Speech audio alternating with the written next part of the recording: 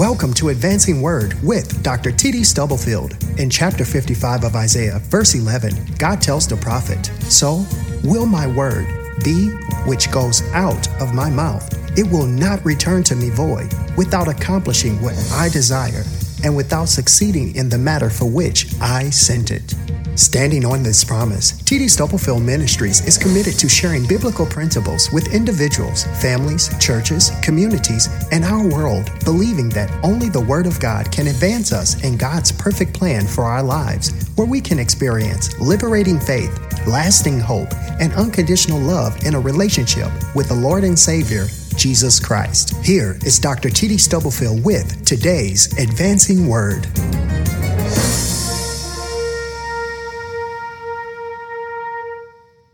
Turn in your Bibles to Philippians chapter 3, verses 13 through 14, as I share from the King James Version. It says, "Brethren, I count not myself to have apprehended. But this one thing I do, forgetting those things which are behind and reaching forth unto those things which are before, I press toward the mark for the prize of the high calling of God in Christ Jesus." Amen. For a few moments this morning, I want to share with you this thought: overcoming the pull of the past, living life in the future tense. This is one of Paul's most buoyant, most joyful letters.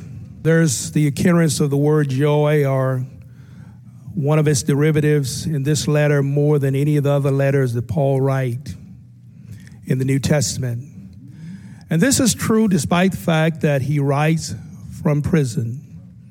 It's indicative of the reality that we all must understand, that you can be locked in and yet not locked out. There can be something going on in your life that locks you in, locks you down, but it can never lock you out of the joy that causes you to affirm to live as Christ and to die as gain. Paul's magnificent obsession, as it always was Jesus Christ and Him crucified. And it should be our obsession. It should be what keeps us going. It should be what keeps us moving. It should be what keeps us encouraged when trouble comes and trials rise in our lives. Storms begin to blow, and they will. Here we are past the precipice of another year, but 50 weeks roughly ahead of us. And nobody here can predict what tomorrow or next week or next month will hold. When you read Paul's writings, you get the sense, despite his magnificent obsession with Jesus Christ and Him crucified, you get the sense that he's haunted at seasons in his life by sins and transgressions of the past. Failings, missteps, shortcomings of the past. And he says it himself. He often talks about how when he didn't know better, he persecuted the church. And he said, I did it ignorantly. I did it in unbelief. But you get a sense that his frailties and his failures were always showing up in the rearview mirror of his life.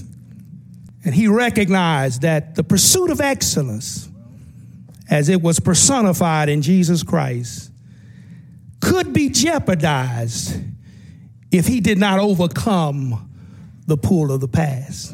Some things that we deal with must be jettisoned. There's too much that we carry on the flight of Christian life that we need to check at the gate. Because if you keep doing that, the devil sooner or later is going to start charging you for carry-on stuff. And one of the things that we have to jettison is an unhealthy preoccupation with things we can no longer control. I think all of us, if we could, we'd like to go back in time and do some things differently. Some of us don't have to go no further than this morning. They're caught in a virtual prison. They cannot seem to escape the pull of the past. That they wake up every day finding themselves emotionally, mentally, and spiritually trapped in the ruins of yesterday's failures, regrets, mistakes, missteps, and even successes. For want of faith and because of fear, they cannot move forward and live their lives in the future tense. Paul does not want to make this mistake. And he provides a strategy as we read these words, this memorable passage in Paul's letter to the church at Philippi. He provides a strategy for overcoming the pull of the past and living in the future tense. There are three things that I see in this passage, and I want to share them with you. Because somebody here may be struggling with this today, something that years come and years go, and you can't seem to move forward. It's not necessarily a chronological day that you're trapped in, but you're trapped in something that's weighing you down. And you need to be able to let go and let God. First of all, Paul said that if you want to overcome the pull of the past and live life in the future tense, you have to develop a holy discontent in the present. You know, he begins this passage by saying, brothers, I count, and that's an accounting term. He says, I've done an inventory. I've checked my stock. And when I've checked it, I found out that I have not apprehended. I have not arrived. I have not finished my race. You know, I find this statement remarkable coming from the Apostle Paul, who was a man of great stature. He was a Pharisee. He was a tribe of Benjamin. He had the equivalent of 2 PhD degrees. He could speak bilingually, maybe even trilingually. There was so much to commend him.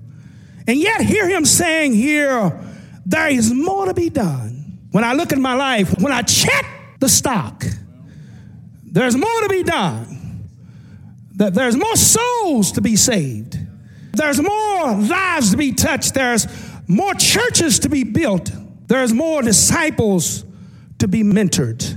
Can you hear him saying today, I'm not finished? Paul exudes a holy discontent in this part of the passage because of his analysis of the present state of his own spiritual life. You know, one of the reasons he had this was because Paul had a debt. If you read Romans chapter 1, Paul said, I'm a debtor.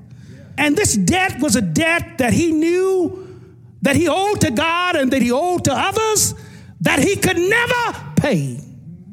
He could never pay it off.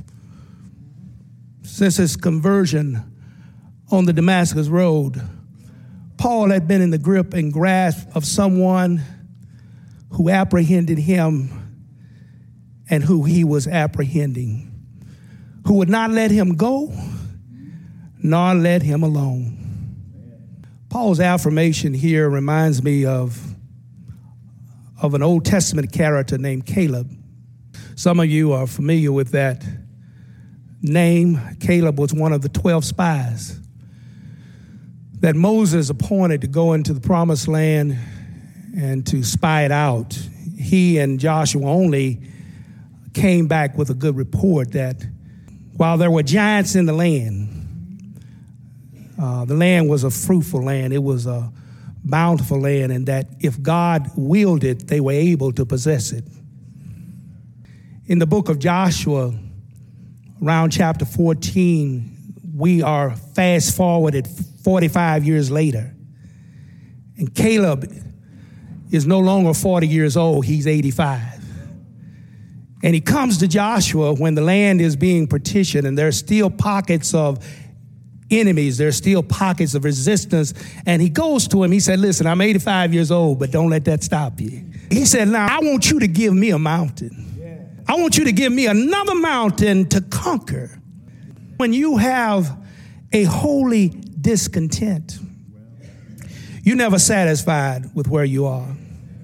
If you want to know what is a death sentence to a relationship, to a marriage, to a career, or even to a ministry, it's when we get satisfied.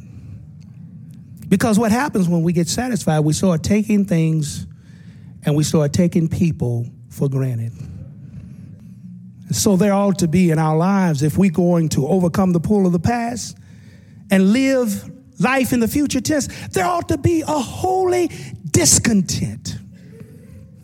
Secondly, Paul says we should practice a healthy detachment from the past.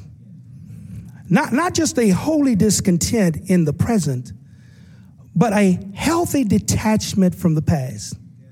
Paul was concentrated. He was focused. Notice how he begins this particular portion of the passage. He says, but this one thing I do. You see, one of our problems is so many of us spiritually are jacks of all trades and masters of none. See, we got to get to the lowest common denominator. Paul said this one, part of what may need to happen for you to actualize what Paul did in this passage in your own experience this year is you need to start thinking about what I need to push off the plate. Well, what are some things that I'm involved in, that I'm engaged in, that are not helping me get to where I want to go? You may have to examine some relationships and ask yourself, are these really productive and profitable relationships? Paul said this one thing. Kind of sounds like David, running from his own son. Wrote Psalm 23. Some people think he was in some palatial palace when he wrote Psalm 23. The Lord is my shepherd, I shall not want. Expositors believe this is one of the songs he wrote when his son Absalom rebelled, tried to take his own father's life. He wrote Psalm 27 under that same context, that same pressure. And this is what he said. One thing have I desired of the Lord, that will I seek after, that I may dwell in the house of the Lord all the days of my life, to behold the beauty of the Lord and to inquire in his temple. And he said, when I can do that in a time of trouble, when you get to that place, you can look at trouble and say, in a time of trouble, he shall hide me in his pavilion.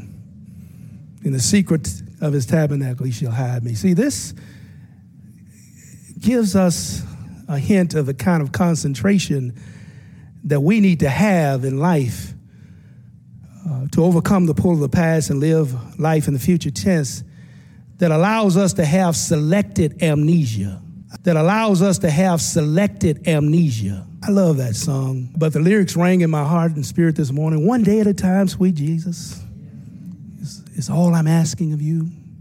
Just give me the strength to do every day what I have to do. And this is the part I really like. Yesterday's gone, sweet Jesus, and tomorrow may never be mine. Lord, help me today. Show me the way, one day at a time. Yesterday's gone and tomorrow may never be mine. And I cannot, nor can you, allow yourself to be held captive either by past failures or past successes. The would-haves, could-haves, and should-haves will cripple your capacity to enjoy life right now, to enjoy what you have right now. Not only must we develop or cultivate a holy discontent in the present, but we must also practice a healthy detachment from the past. It's a good time to sit down, pray together, evaluate, and where you need to practice a healthy detachment. Finally, Paul tells us something else you do. If you want to live life in the future tense and overcome the pull of the past, is you pursue heaven's highest prize for the future.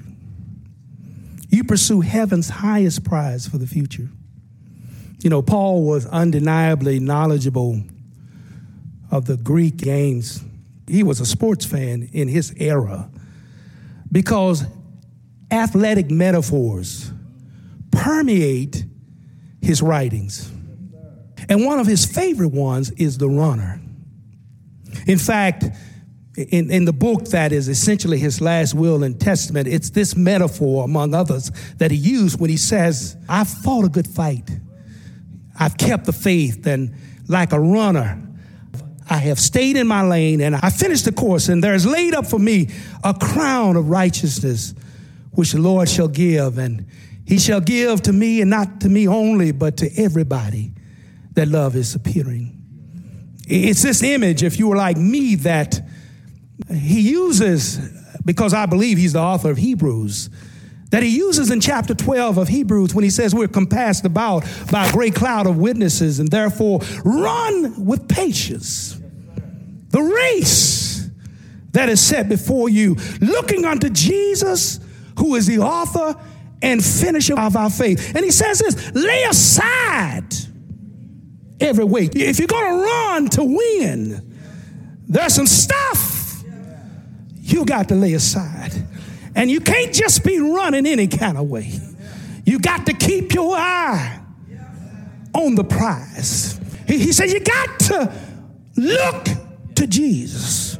See, we look at others for support and encouragement. But for our salvation and soul survival, we got to look to Jesus, because he can give us what nobody else can. One thing today, on this second Sunday of the new year, I'm not confused about is that when my life comes to an end and I come to the bridge that connects time with eternity, I know what bridge that will take me across to the other side. When preaching days are over, I know what bridge that will take me across to the other side. When serving days are over, I know what bridge that will take me across to the other side. When praying days are over, when there's no more sickness and no more death to deal with, I tell you this morning, I know what bridge that's going to take me across. Is there anybody here today that know the bridge that I know? He's a bridge over troubled water, and he's a doctor and a lawyer. Thank God this morning I can overcome the pull of the past and live in the future tense, because my best days are not behind me. My best days are in front of me, because eyes have not seen, ears have not heard what the Lord has prepared for them that love him.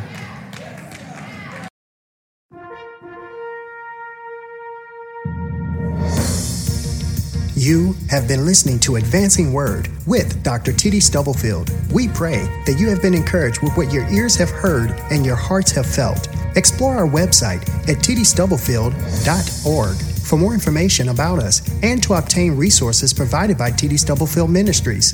Until next time, be blessed, and remember to stop stressing and start stepping, advancing in faith, hope, and love, by reading and applying the Word of God so you can stand on certain truth for uncertain times.